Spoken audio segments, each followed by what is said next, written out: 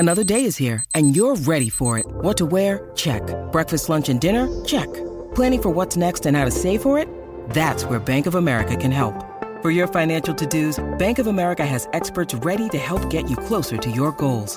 Get started at one of our local financial centers or 24/7 in our mobile banking app. Find a location near you at bankofamerica.com/talktous. What would you like the power to do? Mobile banking requires downloading the app and is only available for select devices. Message and data rates may apply. Bank of America N.A., member FDIC.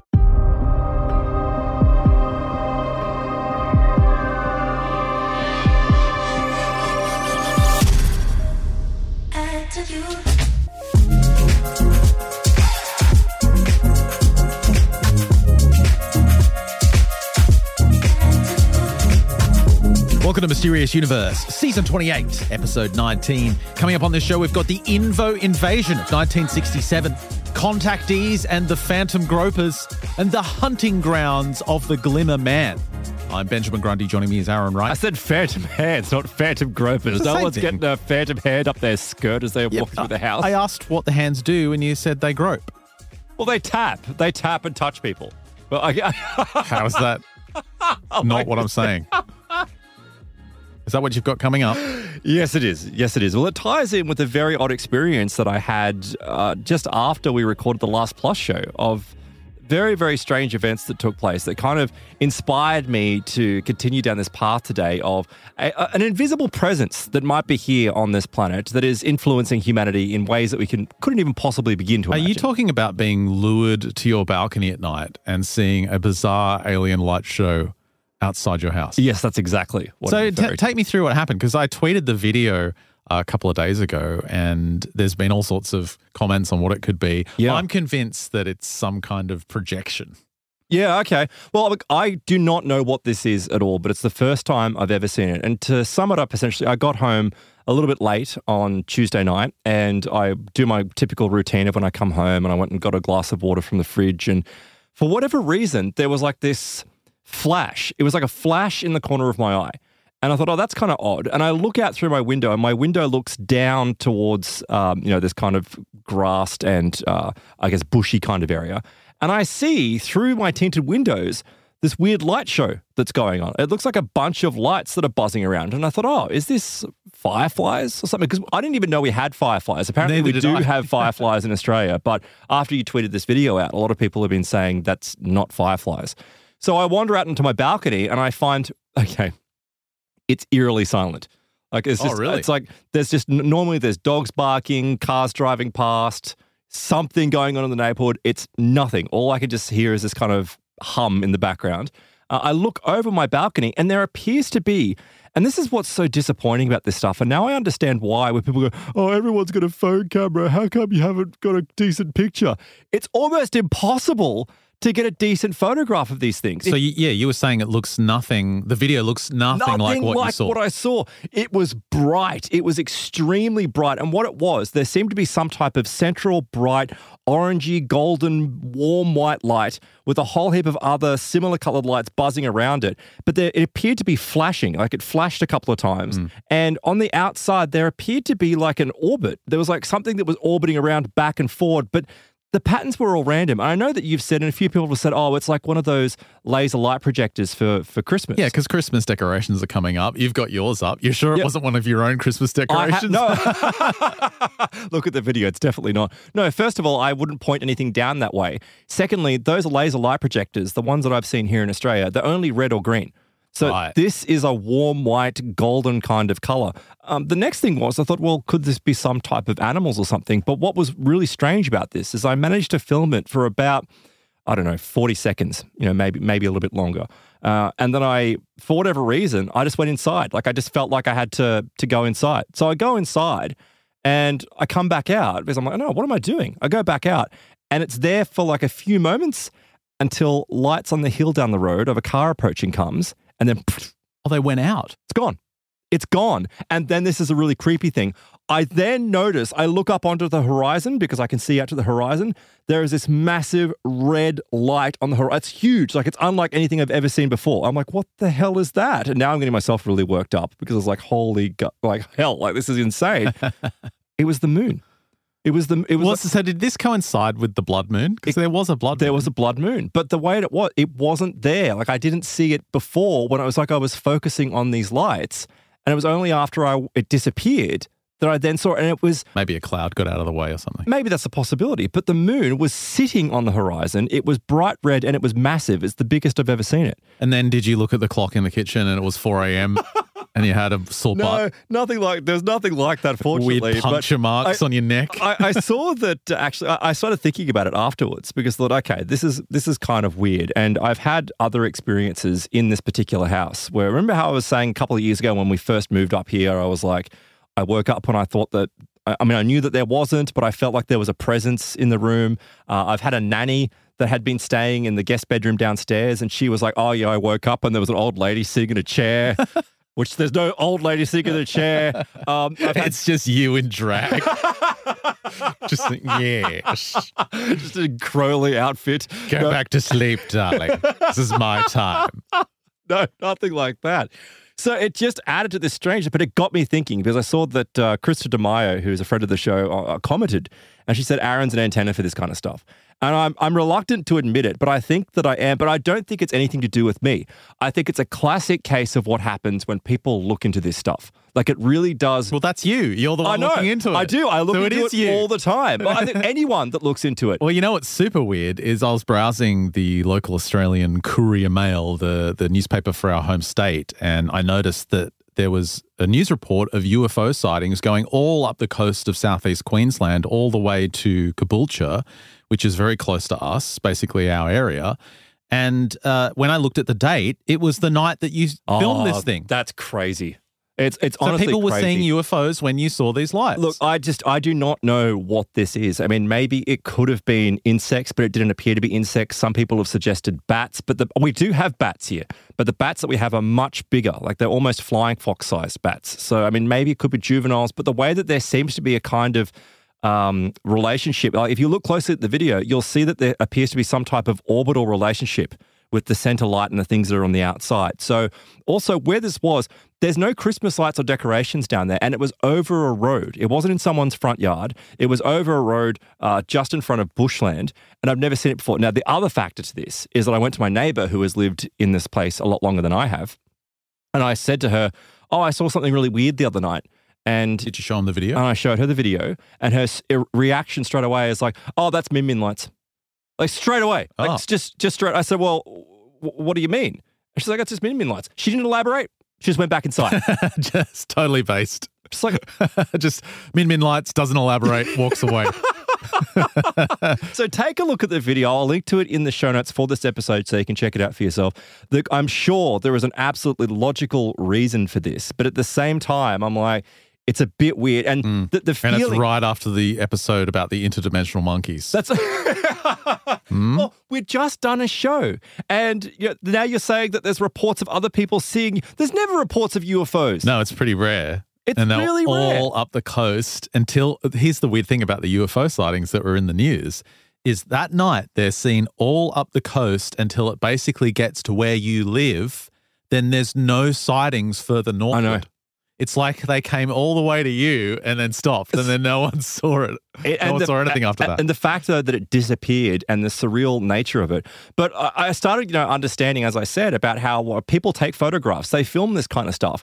And it never does it justice. Like, it just doesn't. And I was recalling a case from many, many years ago. I remember there was this case that came out of, I think it was the Mendoza family, right? I remember this case, and I looked it up today, actually. So the Mendoza family had this really bizarre incident that had all the hallmarks of this kind of, it wasn't obviously the same. I don't think I'm a contactee. I don't think anything like that. But the elements of this kind of interaction are very similar because the Mendoza family were in Leon. This is in 1995. They're driving along as a family and they just see something. The mother, Eleanor, she sees something strange in the sky. But guess how it gets her attention?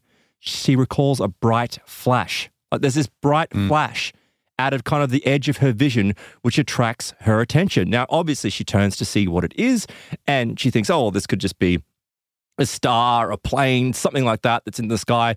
But she looks closer and realizes that it's something it's static, like it's something that's just sitting in the sky. And the moment that she looks at it, it emanates a strange sensation. It's like when you connect with it, it creates this kind of strange sensation, which then in a contagion spread throughout the car, which the husband described the same thing. He could feel it. The children in the back could feel it. Now, Eleanor grabs hold of a Kodak camera. She's just got like an old Kodak film camera, and she points it up at the object and takes a shot. And this is incredible. Like, she describes it as being, it's a saucer-shaped craft. It looks like a UFO. It's absolutely huge. It's incredible. But the moment that she clicks the camera, it's gone. So many cases like this. So many. In the stuff I've got coming up, I'm going to be looking at this new book that came out very recently called The Green Man, God, Fairy or Extraterrestrial by Sam Payne. And she references right in the introduction, you may remember this because we talked about it on the show in David Paulides' Missing 411, The Hunted. Yeah. There's a story he includes of Jan Maccabee. And you may remember this. This is Bruce Maccabee's wife. Is that who it is? Yeah, I think it is. Yeah. Was that at the end? Yeah, it's right at the end of the book. She's bow hunting and she's sitting in a tree stand. Predator. And she notices that the woods just go dead silent, the Oz effect like you're describing with what you saw. And she sees movement out of the corner of her eye and she looks at the edge of the tree and she sees basically what looks like looking through saran wrap. Yes, I recall that. It's a shimmer in the air and she thinks her eyes are tired. Is there something wrong with me? Why am I so unfocused? But then this thing moves. And it really is, like you mentioned, it's like the movie Predator where something's cloaked. Now, she has her phone with her, so she takes a photo and immediately this thing vanishes. Did she get anything on the photo? I can't recall. Well, the weird thing about the photo is that it was she showed it to her husband. Yeah, it's Bruce. You're right, Bruce Maccabee. Who, ironically, by the way, is an optical physicist. Yeah, and he noticed that the resolution of that particular photo was very strange. Like all of the other photos taken from her phone, like 720p or something. Yep. And this one was only it was a weird resolution. It was like 528 by 400. It was a very strange resolution. It was the only photo in her entire camera roll that had this resolution, and there was nothing on it.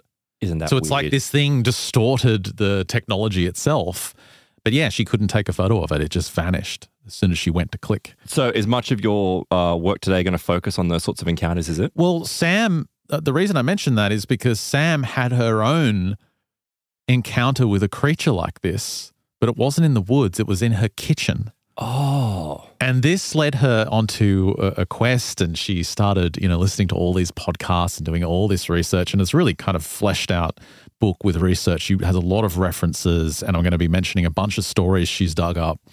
But she is convinced that the story of the Green Man, the archetype of the Green Man, could be what's behind these kinds of encounters and could be what's behind missing 411 encounters as well. Oh, okay. Well, then it seems like our work is going to dovetail quite nicely today because, after this particular incident, I did, and it was odd, right? Because I didn't think anything about it at the time. It's so typical of people that have these sorts of encounters. I just went, oh, that's kind of odd. And I went to bed. And it wasn't until I got up in the morning and I was like, what the hell was that? What the hell was that? Like, that actually wasn't normal. That was really highly strange.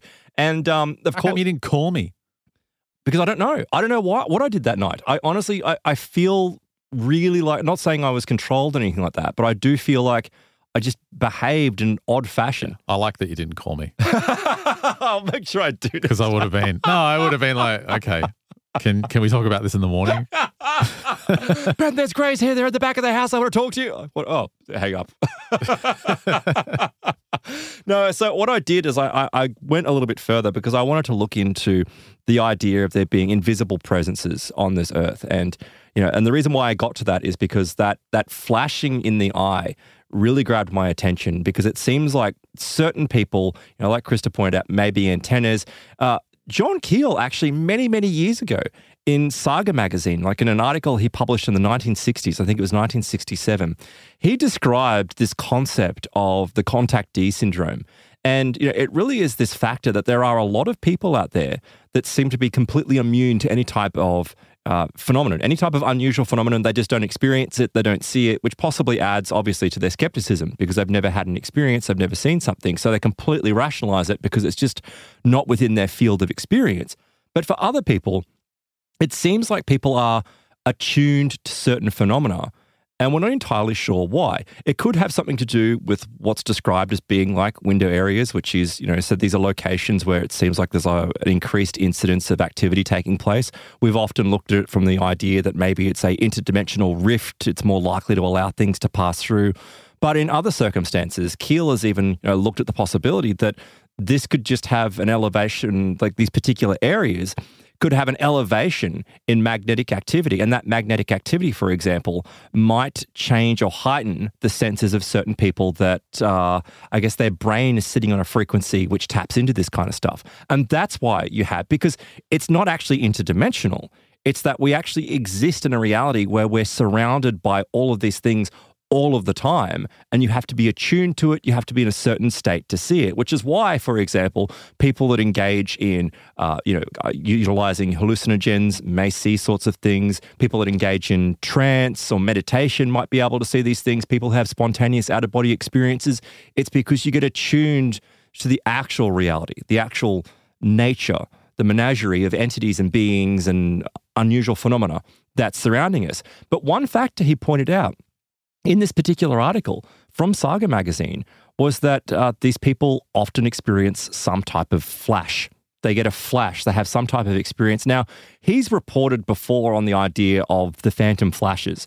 And sometimes it's just been something as simple as a person, like these stories I told you before, will see a flash and all of a sudden they see a UFO appear. Yeah, but over the years, we've covered cases where people will see like a bright red flash in the sky where the entire sky is just suddenly filled with light and then it's gone in a moment, like a giant camera flash. Giant. Yeah, absolutely. And we've had listeners email in and share their experiences where they've seen that, experienced that. Exactly. Well, there's also reports that he's found over the years where it becomes extreme. Like, for example, there was the phantom flashes, and this would be people that had previously seen a UFO, but then would be walking down the street, and then there would be a Man in Black style character that would flash them. Then they became extremely boldened, though, because there would be stories. There was one I was reading today of a family that encountered a Man in Black, but they encountered a group of Men in Black, I think it was 3 of them, that set up like an old-style box camera, like an 1890s box camera, complete with gunpowder and everything, out in their front lawn, set fire to it to obviously create a massive flash, and then just the family's looking out the window going, what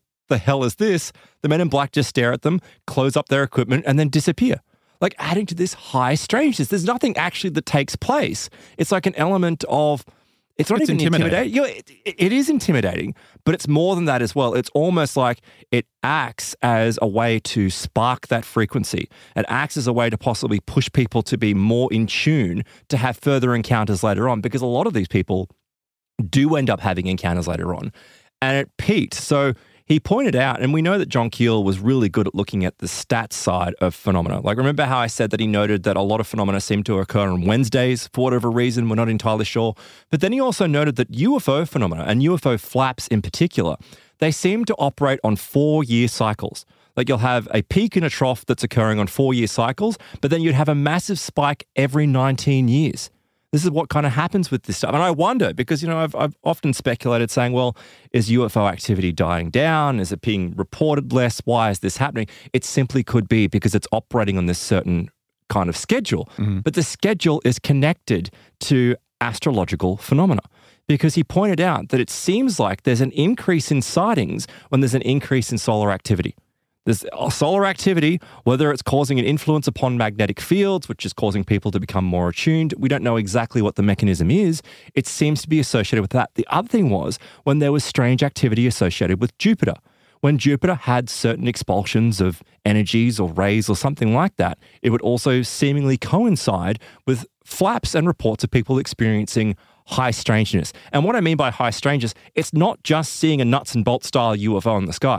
It's actually experiencing things like invisible entities invading your home, face-to-face encounters with reptilian-style entities, things that are not just simply, could be explained away, like what I had, of it being potentially bats that are flying outside creating light.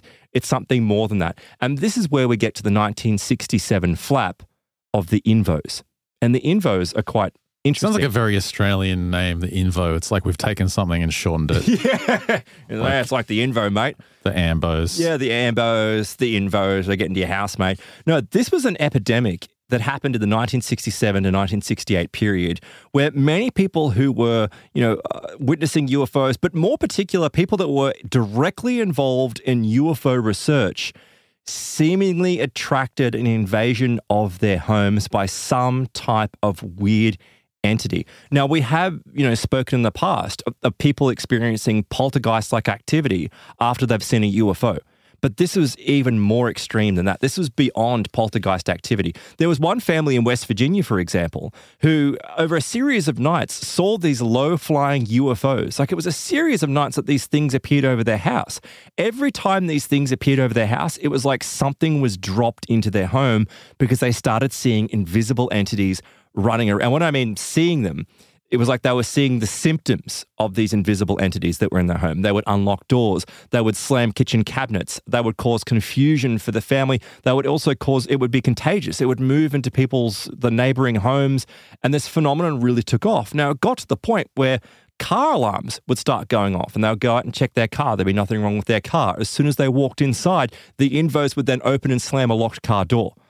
Keeping this kind of, I guess it's like a heightened state that people would get into. Isn't this just John Keel's term for poltergeist activity? No, it's different because it was always associated with UFO activity, and it came to a massive peak in 1967. It was like there's been plenty of other reports that people have had transient poltergeist activity that's occurred in their homes after they've seen a UFO. And it could be things, applauding, things being knocked over, that kind of stuff.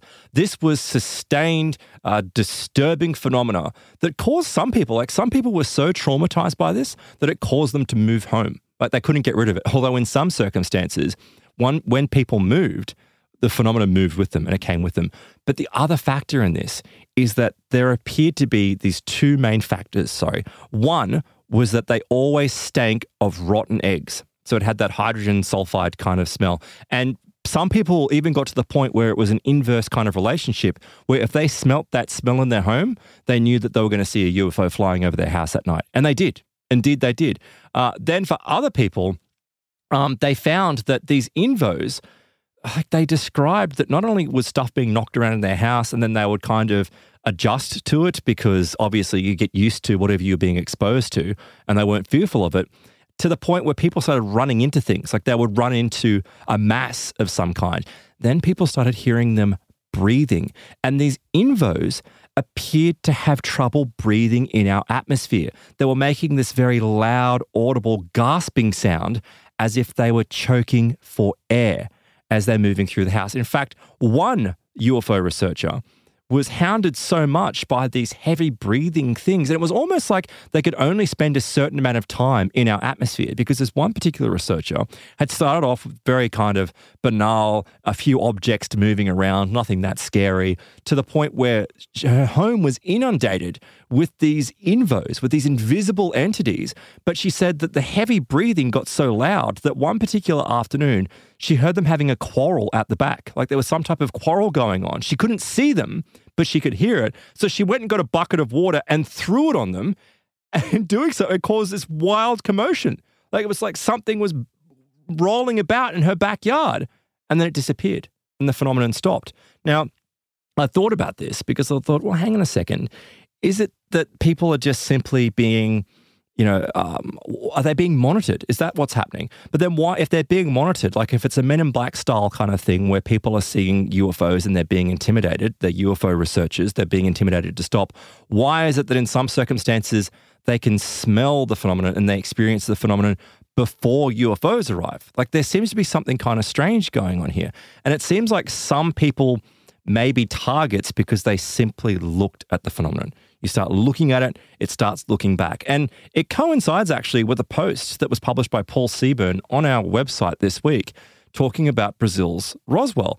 And of course, we had James Fox on the show only very recently. Yeah. And obviously this new documentary that's come out, has, Moment of Contact, has caused a lot of discussion online. There's a certain, number of factors here that have really been getting people's attention, and things that we've kind of overlooked, which obviously it's fascinating, but I didn't really think about it.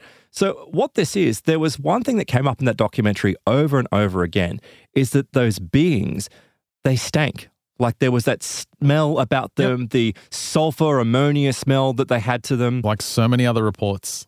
Yeah, exactly. So many reports have that. It was also that they had these bulging red eyes. And remember how they seemed like they were distressed. And in some circumstances, it seemed like they were having trouble breathing. Now, there's been some speculation here that, in fact, even James Fox himself has retweeted some of this stuff because it's an interesting concept, where there was a commenter on Reddit who claims to have done a lot of research into ammonia-like compounds, and they have claimed that there's a very simple ammonia-like compound called aniline. Aniline is the simplest aromatic amine, and there's a possibility that these beings may be some type of being that emanates this ammonia-based substance, right? Now, this is fine, right? They must have been in an ammonia-based atmosphere when they're on their craft, but when they crashed their craft, and this is, a hypothesis, but it does tie in with what John Keel's describing 40, 50 years ago right. of not being able to breathe and the smell that was happening. Because remember how in the documentary it was described that when that UFO came down, that it released some type of substance, like a chemical substance that was in kind of like a circumference around the crash area, but no one knew exactly what it was. It would make sense that it would be some type of ammonia-like substance which would have resulted in a chemical fire. Now, the ETs that survived obviously fled the crash, and we know that they fled into the town because it was witnessed by multiple people. It also caused the death of the army officer that picked up that being. Well, if you're exposed to these ammonia-like substances, it actually can cause things like a drop in red blood cells. It can cause damage to your immune system. So that would be consistent with what happened to that guy, how they couldn't work out why he was dying, but he died from seemingly a completely removed immune system, totally compromised immune system. That would be consistent with exposure to these chemicals.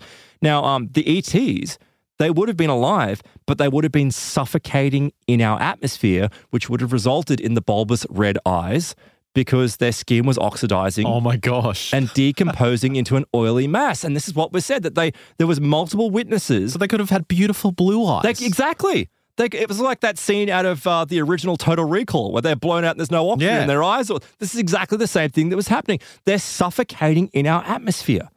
And I thought, that's something to think of. It's really something to think of. So the whole idea with these UFO researchers being bothered by these things, as reported by Keel, it doesn't really make sense. Why would you send one of your species down to intimidate someone if they're just going to suffocate? Okay, because give them a spacesuit. That's a good point.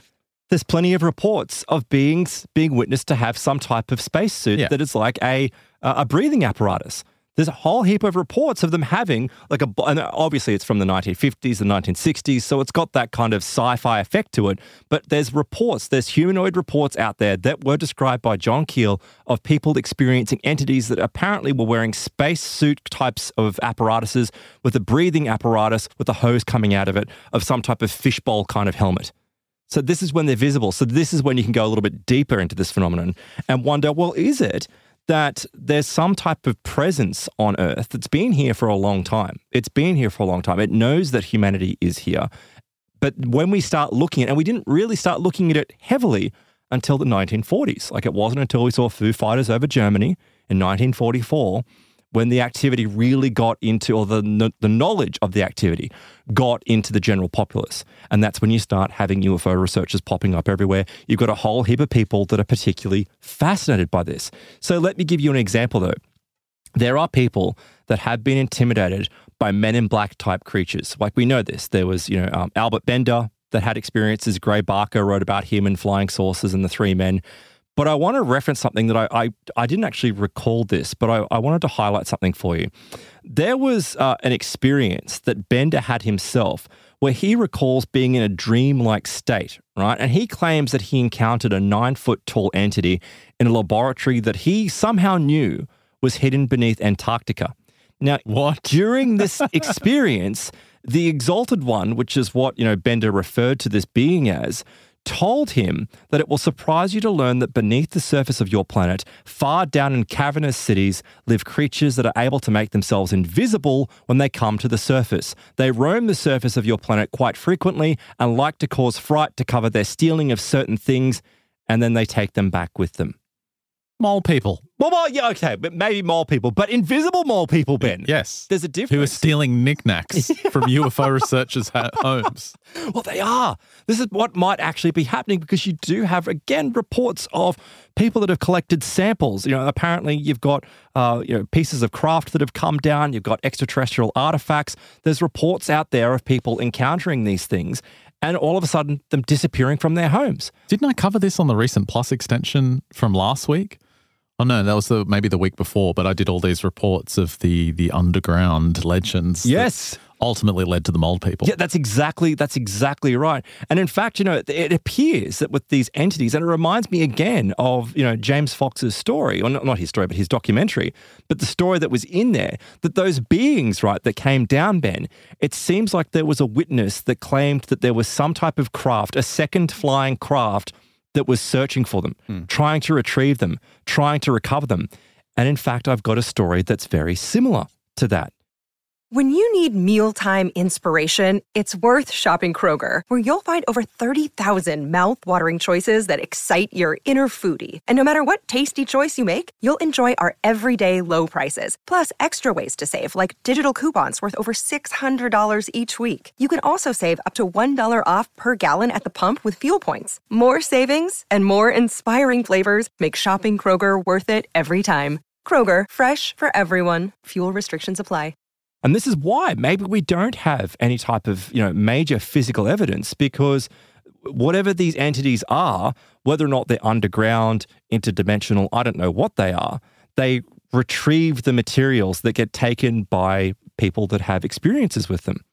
So, for example, there's two particular stories out there that I was reminded of with these sorts of, concepts.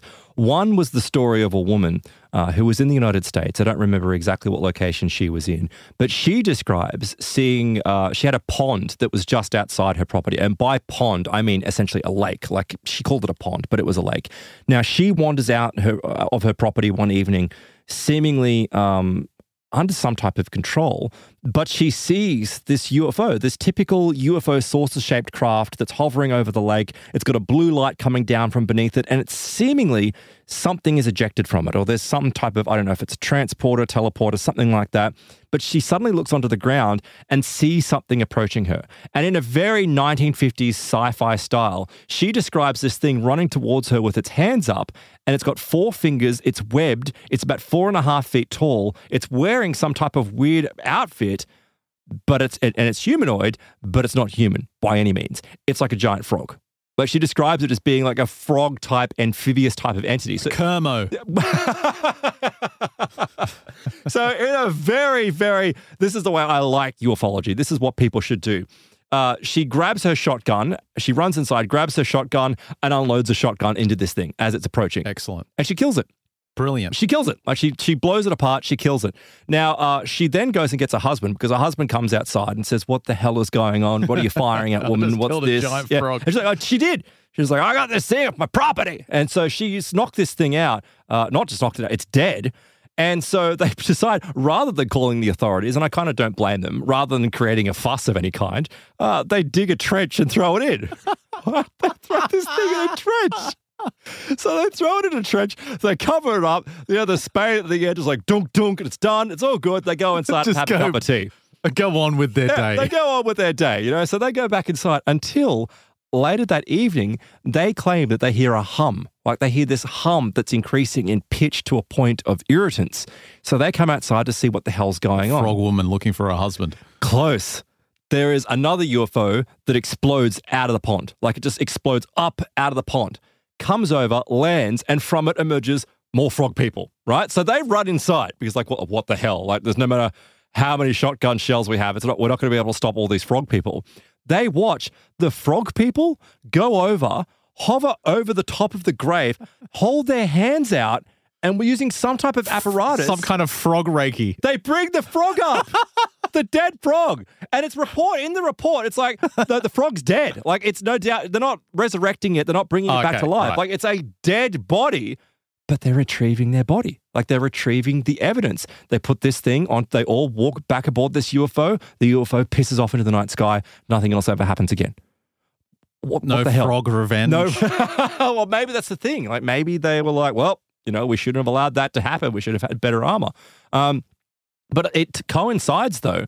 There was another report that I got into of a young man by the name of Mark. Now, Mark was on the outskirts of a little town in Nevada, and he would just do what kids did, back in the 60s and 70s. And he went out with his friend one day, and they were going through the hills and just, having a great day outside, before there was computers, and just getting out and having fun. And on this particular day, they came to this large kind of hill, and there was a crevice in this hill, and they kind of had to squeeze through this crevice because it was a little bit tight. Now, they managed to squeeze their way through this crevice, and they go inside, and they go deeper and deeper and deeper into this cave kind of system. And there must be some light coming through because it's not described as to whether they have torches, and I doubt they do if they're just out, riding their bikes or exploring. And as they get deeper, they claim, to a heavy, rusty door. Like it's a heavy iron-style rusty door. It doesn't look futuristic. It doesn't look to be technologically advanced. It's like it's not even like a gold mine, but that's what they kind of assume at first. Does it have a swastika and an eagle on it? No, nothing like that, and no weird bell-shaped UFO. No, it's not like that. But they claim that as they look at the door, they look down, and next to the door is this long, what appears to be aluminum rod. And this rod, they pick it up, and it's extremely light, like extremely so in comparison to what you'd expect. And he kind of like almost throws it because he was expecting it to be a lot heavier. And he says that there's some type of insignia. There's like a knob on the end, and in the knob is impressed some type of insignia. It's not described as to what it is, but it's something that is quite foreign. Like it's something that you wouldn't be able to really describe, and maybe that's why he hasn't. So he and his friend, this is really weird, when they say from the darkness, something starts moving. Like a mass starts moving in the distance, and it's not too far from them, but far enough that they can't make out what it is kind of in the dark space they're in. They both claim it's a reptilian. They both claim it's like a 7 to 9 foot tall style humanoid, but large, muscular, green scale.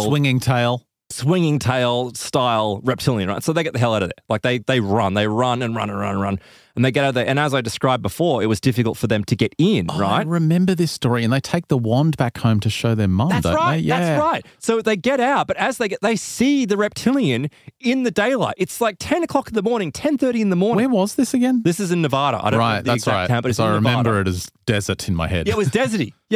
And they run. But as they run, they look back. And as they look back, they see the reptilian. It can't get out through the crevice because it's so large. Like it's got so much mass. So they run home, and you're right. They go home, and he tells his mum. And his mum's like, "Oh, come on, that's a silly story." He's like, "No, here it is." And he presents the rod to her. She's like, "What the hell is this? This is kind of weird, right?" So she, takes the rod and puts it somewhere in the house. I don't know exactly where. And things calm down until that evening. She's awoken to her son, Mark, like shaking her. Like she's getting shaken. She's like, "Oh, what is it?" He's like, Mum, there's something trying to get into my bedroom. And he's like, she says, what are you talking about? He's like, "No, I think there's someone trying to break in." So she goes into his bedroom. When she goes into his bedroom, she can hear it. She can hear like some scratching on the window. Now the window's up high, right? So she goes up, and there's curtains there, so you can't see anything. And she's expecting to see an intruder, someone pulling a prank, something like that. So she's going to scare it. So she reefs the curtains open and be like, "What do you want?" And as she does, it's the reptilian. He's standing there, and she describes seeing its face, its yellow cat-like eyes, a reptilian-style eyes, the same, everything that her son had described in the fleeting glimpse of what he had seen fleeing from this thing. She describes exactly the same thing, and it's almost like the thing kind of smirks at her. It's not entirely a smirk, but it's kind of like now. And it disappears. It's gone. Now, I don't know what happened to the rod, but the influence here is that this being was coming to retrieve the rod. I think from my memory of that story, she made them, or she went with them, and they just left it outside somewhere. You're right, actually. That's a good point. Yes, you are right. The activity stopped because it came back several times. It did come back several times. You are right. They went back to the cave, I recall, and they left it out the front of the cave. Something like that. And that stopped the activity. But these are examples of where it seems like these beings are present on this earth. They're not, outside this earth. They're present on the earth. And is it real? Well, speaking of is it real, right? It just so happened this week that as I was preparing for the show, I picked up a copy of the Damu Chronicles, Emails with the Sumerian God. What is this? This is by Rocco Paolo. And I must say... Emails with the Sumerian god. Now, I must say that when I picked this up, I was expecting a kind of Doddleston messages, perhaps, kind of experience. It's nothing of the sort. It's nothing of the sort at all. But it does coincide with what I was reading from John Keel, because going back to John Keel and in some of his writings, and I'll link actually to a book which has a collection, just a random assortment of his writings over the years. But when he was talking about contact T syndrome, this was people that seemingly get attuned to certain frequencies, right? And that frequency is the paranormal frequency. Like once you're on it, it's almost like you can't get off it. This is new. How did we miss this in 2020? Well, it's probably not a bad thing that we missed. No, hang on. Well, it's only 80 pages. I'm not going to bash it. I will link to it in the show notes so you can check it out for yourself. No, it's okay. I'll explain in a moment as to why I didn't end up going all the way through with it. But ultimately, what I was saying with the John Keel stuff is that one of the phenomenon that people had once they're attuned to the frequency is that a lot of people have experiences with phantom hands. With what you were saying, Ben, we'll say it, phantom gropers. It seems like and this doesn't seem to even have any type of connection to the flap of the invos. It's just that they will be in bed at night and then feel a hand that will grab them on the bed covers, a lot of the times on the head, tap them on the head. When you go to the page for this book and it shows you what people have bought who have also bought this book, it's just all toilet bidets. It's like a page of toilet bidets. What? So people who buy this book enjoy toilet bidets. Are they according to Amazon? Or they get the squirt? Is that what's I don't know. Going on here? What does it mean? Okay, what does it mean? What does it mean? What's the hidden esoteric meaning behind that? Well, maybe it is something to do with the book because, to give you a very, very brief synopsis of what this book is, but it does kind of set up, I guess it coincides with what I've been talking about. Essentially, Rocco had what he describes as a conflicted upbringing because he grew up in a very apparently religious setting. And for him, anything that was paranormal, anything that fit into this kind of topic of aliens, UFOs, that kind of stuff, it was demonic. Like it was a demonic kind of activity. But as he found himself being fascinated by that kind of stuff, like he found himself fascinated by ghosts. And I don't think that that's that unusual. I mean, I know a heap of staunch Catholics that believe in reincarnation, psychic phenomena, that kind of stuff, aliens. So I don't see why that would restrict you. Also, with this activity, believing that it's demonic, even if that isn't true, is a good way to approach it. That's a good point. Yeah, because it keeps you covered. It does, because we have noticed that there does seem to be more of a negative, dark element to this kind of stuff. But he says that as a young child, right, he had this really disturbing experience where his family would, he had siblings, right, and the siblings would wake up yelling and screaming because a hand would touch them on the head. Okay, in the night, like a hand would touch them. And do you recall, Ben, I told you years ago that I never had this experience, but my brother used to wake up screaming because a thumb would touch him on the head at night. And it wasn't just once or twice, it happened multiple times. And of course, it would wake the entire house up and everyone would go and have a look. And my son had a nightmare the other night. And when I came to his bedroom and asked him what was happening, he's freaking out. And he said, "The man, I don't want the man. I don't want the man. The man's coming. The man's coming." I said, "What's going on? Where's the man?" He said, "He jumped to the wrong island." What are you talking about? And then he went back to sleep. My son just has nightmares about snakes. But great. That's just fantastic. More practical. Yeah. But with this particular experience, right, he describes that it was kind of the same as what my brother experienced, that the whole family would go and look and there was never anything there. Except on one particular evening, it happened to him. And he says that he woke up, this hand had touched him on the head in his sleep, obviously had jolted him from his sleep. He looks over and there's a massive clawed, green, gnarly, reptilian-style hand, like disembodied hand that's at the top of his bed. And he said that as he watched, like he's trying to understand what it is and coming from his point of reference is, oh, it's demonic. But see how it like triggers something in his head? Because he goes, oh, but it's not red. Like demons are red, like this, because this is what he's been taught, right? So he knows, like he insists this wasn't a dream or a hallucination which was created by his frame of reference, because if it was, it would have been red. Like the brain would have created it for him to be red. And he's like, no, it was green. And what was odd about it is this hand slithered away, like it slithered away into the floor, like the hand and arm gone and disappeared. So this kind of, I think, set up an ongoing kind of set of experiences that Rocco was going to have, because skip forward into the future and Rocco starts working for some, an actuary firm or something. It's just a standard kind of office business, right? And he makes friends with this guy named JJ. And he strikes up this friendship with JJ. And as they're talking, they start talking about, mysterious universe topics. Like that's what their friendship kind of, centers around. They talk about these things that they're reluctant to talk to other people about. JJ has just got this absolute hatred for the Greys. Like he just absolutely hates them, despises them. And he's right. Like they're horrible little things. But Rocco's kind of at a loss to understand why, is, my impression from this. But he describes that, back and forward, they're having this kind of, chat about all this kind of phenomena, not talking to anyone else about it. And one day there's this coincidental thing where JJ moves departments. And when JJ moves departments, somehow Rocco was asked to do some type of audit on JJ. And it doesn't really have any importance on it, but it causes him to call up JJ, who he hasn't spoken to in a long time. And JJ is excited to speak to him. And he's like, oh, hey, look, I just got to let you know, just give you a heads up that you're being audited and I'm the one that has to do the audit. And JJ is like, oh, I don't care. I've got nothing to hide. And indeed, he doesn't have anything to hide. It just happens to turn out that he's an exceptional salesman. All of it's very innocent. Like it just really has nothing to do with anything, except for, I don't know if it's a week, a few days later, JJ contacts Rocco and he's like, oh, come on, man. Like, why are you doing this? This is ridiculous. You have to stop it with this. And Rocco's going, what are you talking about? What the hell are you talking about? He's like, you sent me the email. You sent me an email, which, it's like, I know you think you're funny and it's, full of all this paranormal bullshit. And it's just, and he's like, I've got no idea what you're talking about.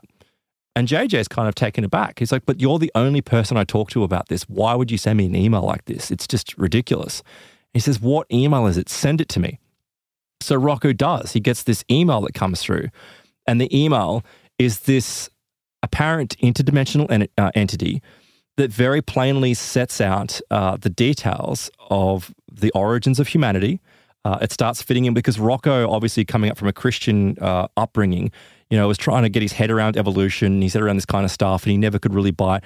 All the answers are in this email. And this email apparently comes from Damu, who's a Sumerian god. So is it damu@gmail.com? None of that's exactly right. So the address isn't included. Come on. So you know why I listened to the email. I read the email, and the first email basically was this being telling them both to stop it. They both have to stop. They both have to have nothing to do with it. Because basically what happened was there is a reptilian presence here on Earth. They are all around us all the time. The reason why this reptilian presence is on Earth is because humanity is not actually humanity. We were here kind of by accident, all due to the asteroid that wiped out the dinosaurs. Okay, so just bear with me on this because it starts crossing into this weird fourth dimensional stuff. There's a lot of metaphysics thrown in. But essentially what happened is that there was a race of beings that look like they're reptilian, but they're not reptiles. Like they stress that they're not reptiles, they're not dinosaurs, there's something else. But they owned Earth. They had Earth. And on Earth, they created food, right? They were like we have cattle. We were their cattle, but not us, right? They just called them the anthropoids. Like it was just humans, like us, like the Steiner stuff we were talking about recently, where there's no actual human soul in it. There's no ego in it. It's just so there's just a bunch of meat monkeys walking around. There's a bunch of NPCs just wandering around, right? That aren't doing anything. What are they herded in fields? Yeah. Yeah. Well, they're allowed to, because apparently this being expresses that we don't eat them. There is another race that look like us that do eat them. We don't eat them. They're filled with toxins and they're like not organic, man. And so they don't eat them. But what they do drain is their energy, like their essence. Okay. Like they drain on their energy. And what happened is that everything was going tickety-booing along perfectly until that asteroid struck the Earth. Now, when the asteroid struck the Earth, it essentially ripped a hole in space-time and granted access to a group of entities that are kind of a species with amnesia. Us, like the core, the soul of what we are. So what, we were just floating around where? We were in another dimension. Okay. What were we doing in this other dimension? It's not described. We were just floating around in another dimension. We were with amnesia. We didn't know what we were doing. We didn't know where to go. And we were kind of like spiritual, I get the impression.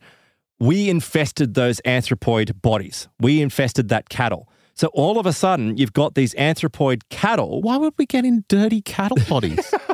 If we were just chilling out, floating around in another dimension, why would we do that? I don't know, but humanity is born. That is what happened. Okay. And ever since then, humanity has been a problem for these beings because we've kind of taken over now. We're like, so many of them came through and it pushed them into another reality. And now humanity's here and all these anthropoids that they genetically engineered for food, were now infested by the spirits of humanity. Have you heard of a book called The Lemurian Scrolls? No, I don't think so. It's by an Indian guru. His name is Satguru Sivaya Subramaniaswamy. And I think he published this in the 80s, I believe. But he claims that, like, he's a yoga guru, right? Right. He claims that one day he found a statue in the market, and there was some kind of heavenly power to this statue. So he haggled with the guy and he bought it and moved it to his ashram. And he's actually I think it was in Hawaii. He had an ashram in Hawaii. And he moves this statue, and he said after the statue was moved to his ashram, he got his followers to do some kind of ceremony. And this did something to his third eye. Like, his third eye awakened, and he could basically, a librarian appeared before him. Like this. A librarian? Yeah, this old librarian. And this old librarian had all these books behind him, right? And this guy would see in his mind's eye, this librarian would basically turn around and pull this book off the shelf. You mean like Akashic Record style? Kind of, yeah. And then he'd open this book with all these strange symbols in it and start reading it to, what's his name? Sivaya. And this guy, this Indian guy, would actually understand everything this guy was saying. And it turned out that it was the history of human beings on this planet. And basically, in a nutshell, it's very similar to what you described, where human beings were in another dimension, he says from the Pleiades. But in energetic kind of form? Yeah, not in physical form. Yep. And they had basically reached a limit to their spiritual development, and they couldn't go any further. And so they needed a hot planet where there was basically like chaos going on. So they found Earth. And over time, they inhabited meat bodies. It's the same thing. And became human beings. It's the same idea, exactly the same thing. They came from this ethereal form, and then they entered bodies on this planet. Well, I have to wonder if whoever is the source of these emails, and I'll give it to Rocco, to his credit, that he's not completely indulging in it. Like, he does say, look, I don't know, where these have come from. I don't know which persons are involved, but it does suggest whoever has written them does have some type of superior knowledge or something. The reason why I hit the eject button and I bailed out is because as these emails start coming through, and there's a whole heap of back and forth that Rocco has with this entity does appear to know things about him. Damu@gmail.com. Yeah, exactly. Yeah, damu@gmail.com. Basically, he describes that, look, reality isn't real. You're living in a hologram that was kind of generated for our cattle, essentially. And the whole thing that's keeping everything together at the moment is love. Yeah. It starts to distort if you play them all at once. I won't do that again. Not surprising that the answer is love. I know. It's an easy way to get out of a story that you've created. Oh, it is. It is. And then later on, so I skipped forward because I was like, oh, God, I just can't. Like, I just can't. If it's love, I'm like, oh. But later on, I skipped to this chapter where it turns out that JJ was the one sending the emails. I'm like, well, there you go. It was JJ. There you go. It was JJ. But guess what? Here's the plot twist. Now, skip forward 30 seconds if you want to go and pick up the book. JJ was channeling Damu. And Damu was channeling. This is what I got from when I flicked through. I could be incorrect in my interpretation, but that's what it seems like happened. Sends an email impersonating a Sumerian god, refuses to elaborate, leaves. That's the gist of the story. And for Rocco, he then understands the entire nature of reality now. So I was like, So that was your day, basically. That was my day. So I thought I had to jump out of that. But what I then jumped into was the idea of there being this invisible presence, right? This idea that there are beings, right, that are here already on Earth, whether or not they want to claim us back, well, not us, but there is a possibility that we are just simply cattle for some other species, or that we've engaged in some type of combat with them and we're continuing to be in a hidden war with them. I don't know. But there's this story that I just want to mention that kind of highlights this. And this relates to what happened to Bender. So Bender, Albert Bender had all these weird experiences. He was told about these, underground cavernous regions where these things were.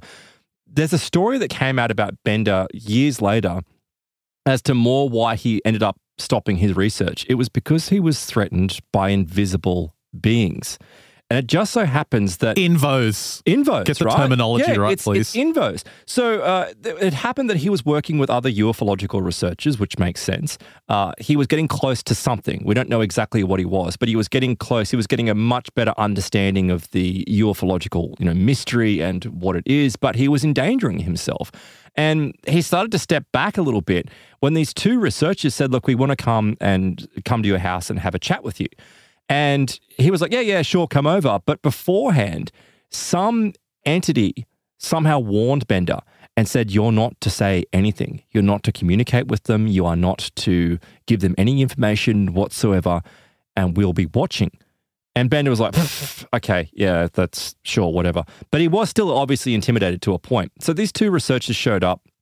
And when these researchers showed up, he did have a discussion with them, but he didn't elaborate on anything. I think he was just frightened enough about these otherworldly visitors that he thought, I'm not going to do anything about it. And rightly so, because he claims in this particular incident where the two researchers were sitting in the house, he looked over to another chair and he said it was this soft upholstered chair which was strangely depressed. There was something or someone sitting in this chair, and it wasn't just the chair. It was like the arms had a depression on them. Was there a shimmer? No, but he just said there was an invisible occupant there. And he was like, I knew that something had been sent. I'd already been given a warning. Something had been sent to watch this discussion I was having with these other researchers and to intimidate me. And later on, when they left, these other two researchers left, he looked at this thing and he could see it in the chair and he's like, who are you? I demand you, tell me who you are. And he says he got no answer. But he said something approached him and he felt an icy hand grope him on the shoulder. Oh. Grope him. He turned around because he was terrified of what he was going to confront. And he said he experienced the worst fright of his life. Standing there before him was a being that had materialized. It was 10 feet tall, greenish all over, and had a glowing face. Its eyes were glowing. Now, it's the Green Man. It's the Green Man. This is my content. Right. He sees this thing. He passes out when he wakes up because he'd been collecting the stuff from lunch that he'd served up, and he had a wastebasket. The wastebasket was now thrown on the floor from where he'd collapsed.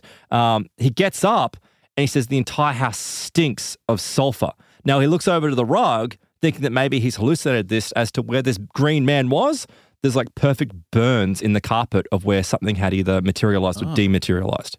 And it was after that was kind of the final straw, one of the final straws for Bender, where he's like, I'm getting out, because he had these invisible entities that were trying to stop him from getting close to the truth. That's cool. Yeah, it's really intriguing kind of stuff. So I don't know. I'm intrigued by this idea of there being this entire menagerie of beings and entities that are around us all the time. They're living in a cohabitation existence with us. Some of them in your house right now. Oh, God, I hope. But this is the thing where I understand now, because I've always thought about UFO researchers and the ones that do get, I think the smart ones do get out.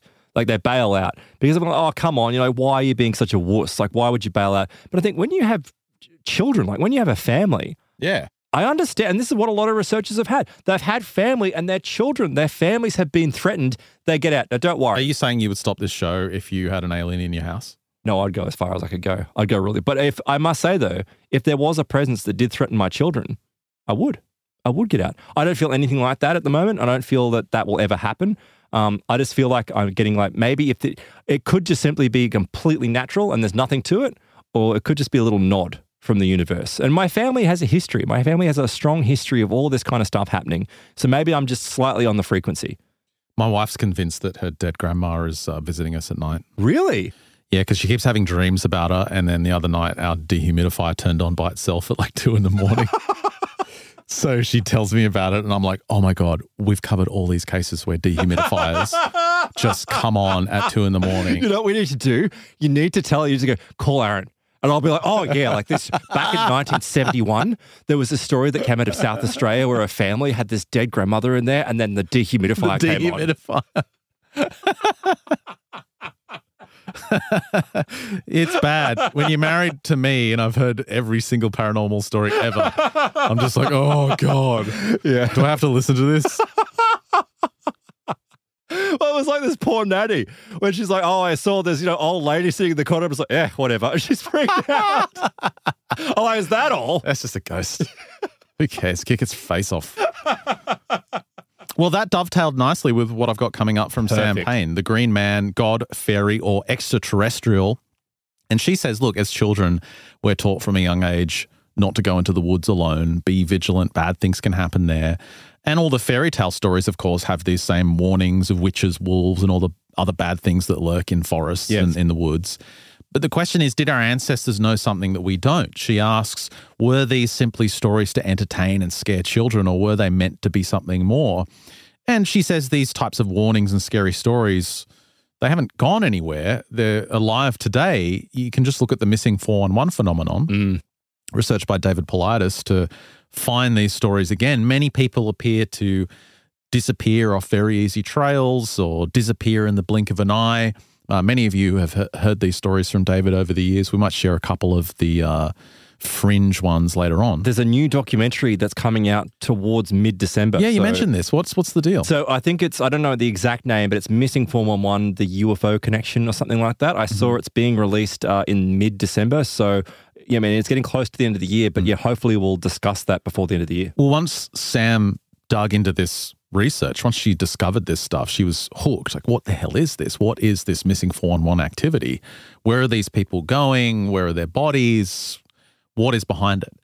And she stumbled across an odd encounter of the Glimmer Man, and that's the one I told you at the top of the show, where it was Maccabee's wife, Bruce Maccabee's wife, saw that strange thing while she was hunting. And by Glimmer Man, do you mean like the Predator style shimmering? Yeah, the shimmering is something that's been reported in multiple cases. It's not just hers. There's multiple reports of this kind of shimmer in the air that reveals that something's there, but you can't quite make it out, like it's cloaked. Now, again, this story leapt out at Sam because she'd seen something of a similar nature in her kitchen. So she describes her house at the time. There's two large windows. One was to the front aspect and the other was to the side of the house. And she's standing in a kitchen in front of the window to the side of the house. And she's kind of thinking about what sandwich to make for lunch. And she saw movement out of the corner of her eye. And now she has a cat, so she thought, oh, maybe it's the cat's come in, and followed her in to get some food. Hear what you just said, though? She saw something out of the corner of her eye. Yeah. It's like she's on the frequency. Yeah, and she looks down and around, but she can't see anything. And she assumes that the cat must have just gone back out of the kitchen, so she goes back to making the sandwich, and it happens again. There's some kind of movement. And this happens several times, and she's starting to get irritated by it. So she stops making the sandwich and just turns around, and she's staring at the floor of her kitchen, trying to figure out, is it the light reflecting off the blinds, or is it the surface? Like, what am I actually seeing? Yeah, you're trying to rationalize it. And then she saw it move. Oh. And she said, just like other witnesses had said, it looked just like that camouflage effect from the Predator movie. Yet this creature was much smaller and it wasn't humanoid. She said it had 8 legs and was arachnid in shape. Oh, it's a spider being. She's got a cloaked predator spider in her kitchen. An arachnoid. An arachno. Yeah, Australian style. It was the size of a large domestic cat, she said, but again, spider-like in appearance. And she didn't feel any fear. She's obviously shocked, but she was just too confused for fear. What do you use? Like spectral mortine? How do you get rid of it? Well, she just stood there dumbfounded, and she wondered if it even knew that she was there, because it almost seemed like it was oblivious. And eventually she said this out loud, you do know I can see you, right? And she said as soon as she said this, it stopped and just disappeared. This I read today. There was a report. I can't remember where I found it, but I kind of glossed over it. But it was of a guy that came downstairs and there were men in black in his house. And the men in black, like they were wearing kind of like rubberized raincoats. Like it looked like human clothing, but they were typical men in black in that they looked gangly and awkward and weird and they stank. But he was like, what the hell are you doing? And these men in black spun around and was shocked that they could be seen because they thought that they couldn't be seen. Yeah, it's exactly the case with this. So that's when she started to Google, what the hell did I see? And that's when she stumbled across David Paulides' work and the Hunter's book. But then where would there be a connection between predator spiders and David Paulides? Just the glimmer effect, like that story of Jan Maccabee, that was in David Paulides' book. So the question started to roll on, like, what the hell was it, obviously? Why was it in my house? What did it want? Why didn't it seem to notice that I was there or know that I could see it, she said. Is it the same thing that people are seeing while they're in the woods? Are these things linked? So it's questions like this, she said, that got her thinking and led ultimately to the writing of this book. But what led to the Green Man specifically? Well, that was from our friends, the Newkirks, because she discovered the Green Man from an episode of Hellier. Oh, and because Hellier did focus a lot on, what was the guy's work? It wasn't... Terry Wrist. Not Terry Wrist. No. But what was it was Brandon, Brandon, right? And the Green Man. Yeah. So it was season 2, episode 4. That was called Your Green Man, which essentially set her on the path because within this episode, Greg Newkirk, he sent an email from a lady named Amy. And within the body of this email, this Amy details an event that sounds truly horrific. So she and her partner decided to take their RV and go camping for a few days. They went deep into the woods in Kentucky, set up camp, and they woke up in the dead of the night to horrified, like horrible screams for help, like some woman shrieking that she was being murdered.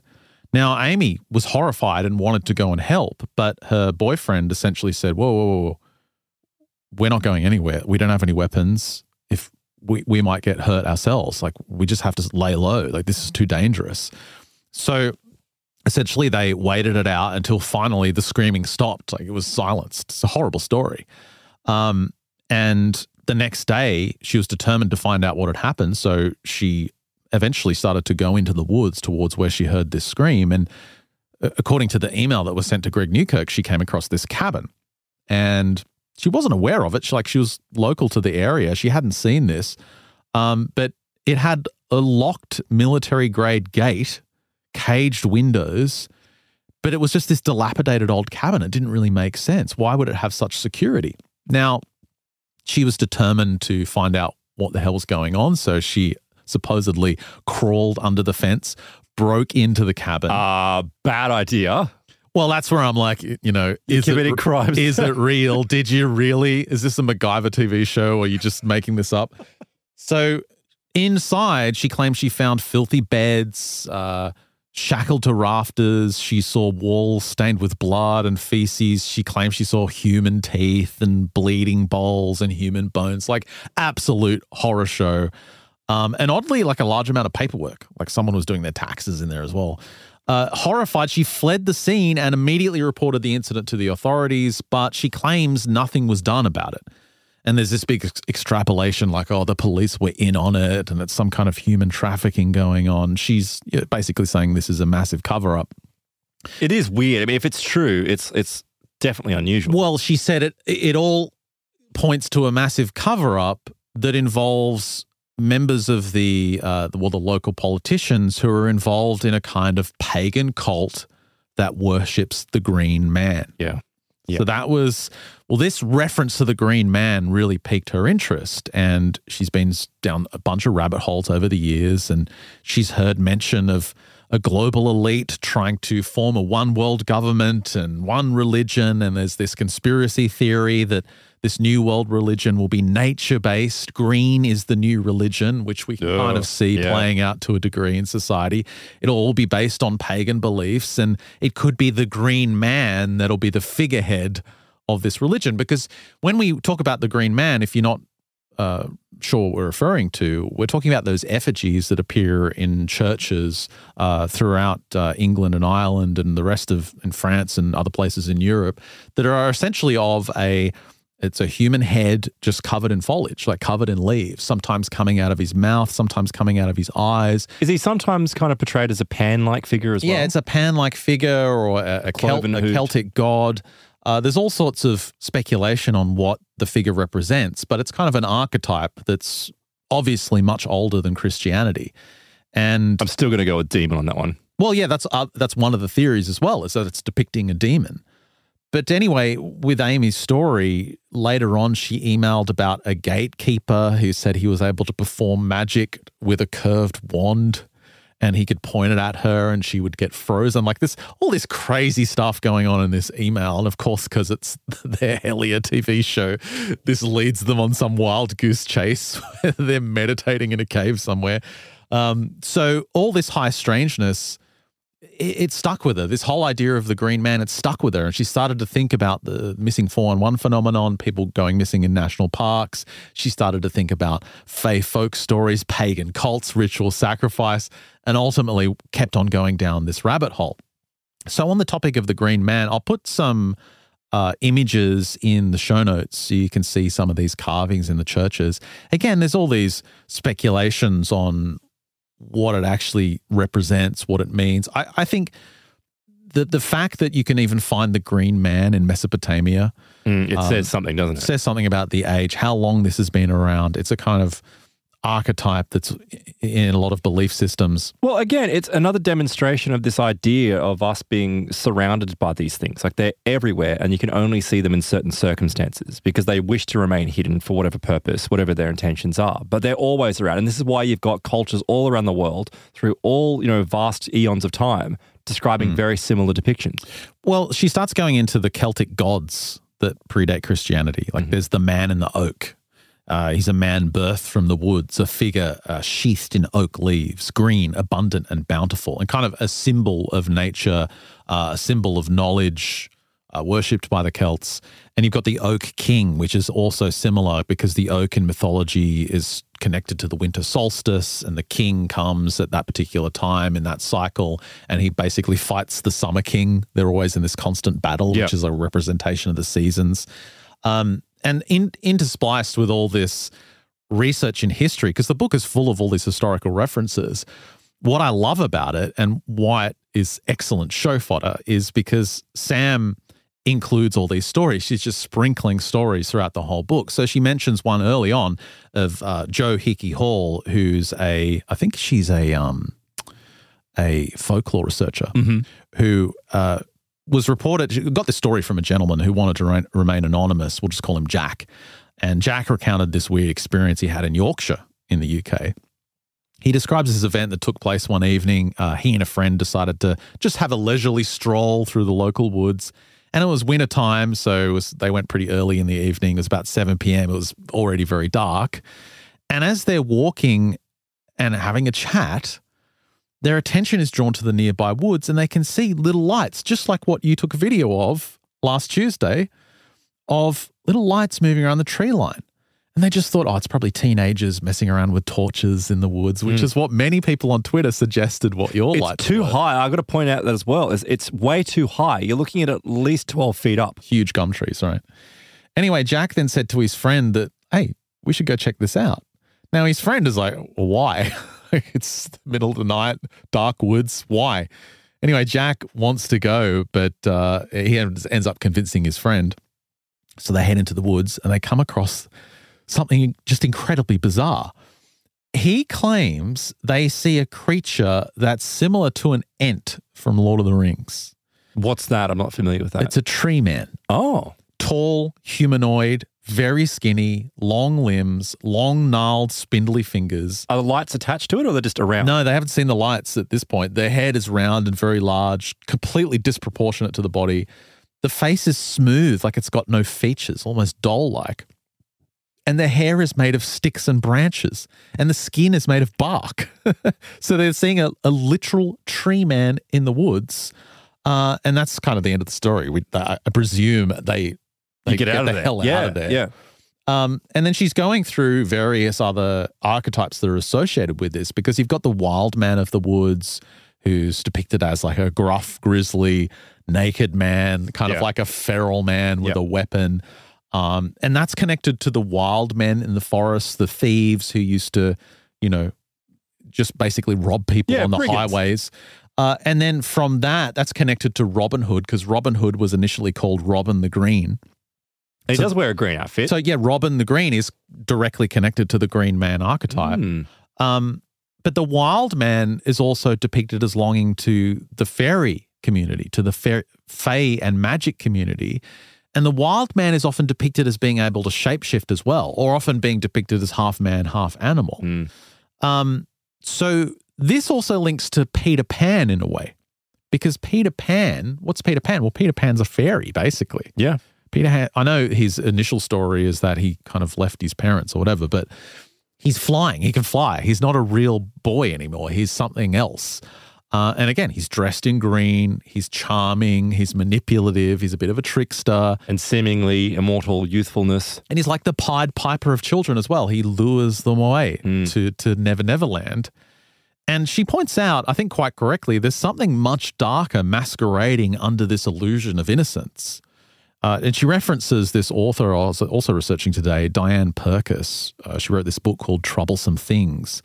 And she found this connection between the story of Pan and the Mesopotamian nursery demon Kubu. So Kubu was, like Peter Pan, a child, the spirit of a child. And he was essentially trapped between worlds. He was trapped in Never Never Land, the in-between.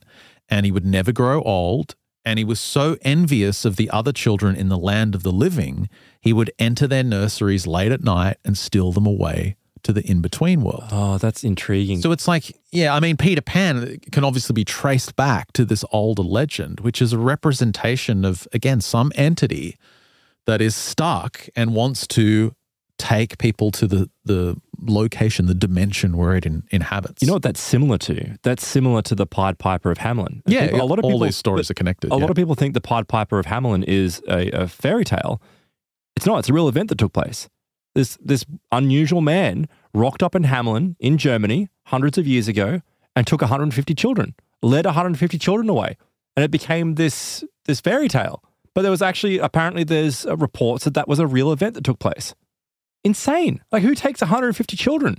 Demons. Yeah. Demons from other dimensions. Yeah. So she then relates this story told to Wes Germer from the Sasquatch Chronicles podcast. He had this guest on called Kevin.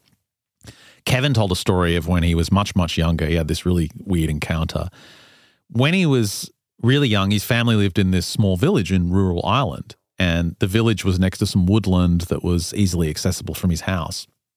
And the local people would often speak about the fairy people and that you would have to give them small offerings, like you'd have to give them gifts to keep them happy. Anyway, one day he and his mother, they decided to go for a walk to the woods and leave a little offering. Like they had an acorn of honey and they set it down at the base of this large oak tree. And it would be a fun thing to do with your kid, like take this little offering down to the fairies. Yeah. Anyway, Kevin said that as they did this, again, out of the corner of his eye, he sees this strange creature that steps out from behind a tree, almost as to reveal itself to him. He says it's 2.5 to 3.5 feet tall, green, grey, long limbs, spindly, slender fingers, and an almost doll-like face that's similar to an old-fashioned porcelain doll. It sounds like a grey. He said it had big black eyes and slits for its nose and mouth. And he said it started to act really weird, just racing around in circles before taking off. To where? Well, it just kind of vanished. Now, she said, obviously this is close to classic E.T. witnesses, but the history of the Fae folklore in the area suggests that it's more fairy than alien. So coming up in the break for our Plus members, we're going to go down this road again and look at these similarities between contactee reports, abduction reports, strange encounters with aliens, and see how when you look into the history of an area, it's more likely that they're fairies. They're actually connected to the Fae folklore. Or elementals. And we've got wild stuff coming up, like some of the 4-on-1 stories you've never heard. There's excellent. Crazy cases from Australia, people getting teleported, all sorts of weird encounters with fairy men in black. Oh, cool. Also tiny interdimensional monkeys. Just like we've last had the big ones, so we did mini ones. Just now. like last week, but they're only a few inches high and they're adorable. Yeah, that wouldn't be terrifying. It'd just be adorable. Head to mysteriousuniverse.org/plus for all the details. Sign up today. You get access to the exclusive extensions we do on these shows every single Friday, and Plus members get totally exclusive shows every single Tuesday as well. You're getting more than double the content when you sign up for Plus. Also, if you sign up for MU Max, you get access to our entire back catalogue Regardless which tier you sign up to, you also get a higher quality MP3 version of the show, a totally ad-free version of the show as well. So sign up today, mysteriousuniverse.org/plus. Also, make sure you check out store.mysteriousuniverse.org for all of our merch. Bigfoot lamps are just flying off the shelves at the moment. I don't know if it's going to be another week or so before they won't be able to produce them before Christmas. So if you want to check that out, go to store.mysteriousuniverse.org. We also accept cryptocurrency at the moment, and since it's crashing, you might as well do something with it. You might as well get rid of it. You might as well get rid of it. So pick up a Bigfoot lamp. No, don't use cryptocurrency. We don't want that shit. Why would we want it? Use cash, please. Don't tell them to use bloody cryptocurrency. Store.mysteriousuniverse.org. Check it out. God. That's a wrap for this show. Thanks for listening. If you're on Plus, stick around for the great stuff after the break. For everyone else, we'll catch you next week.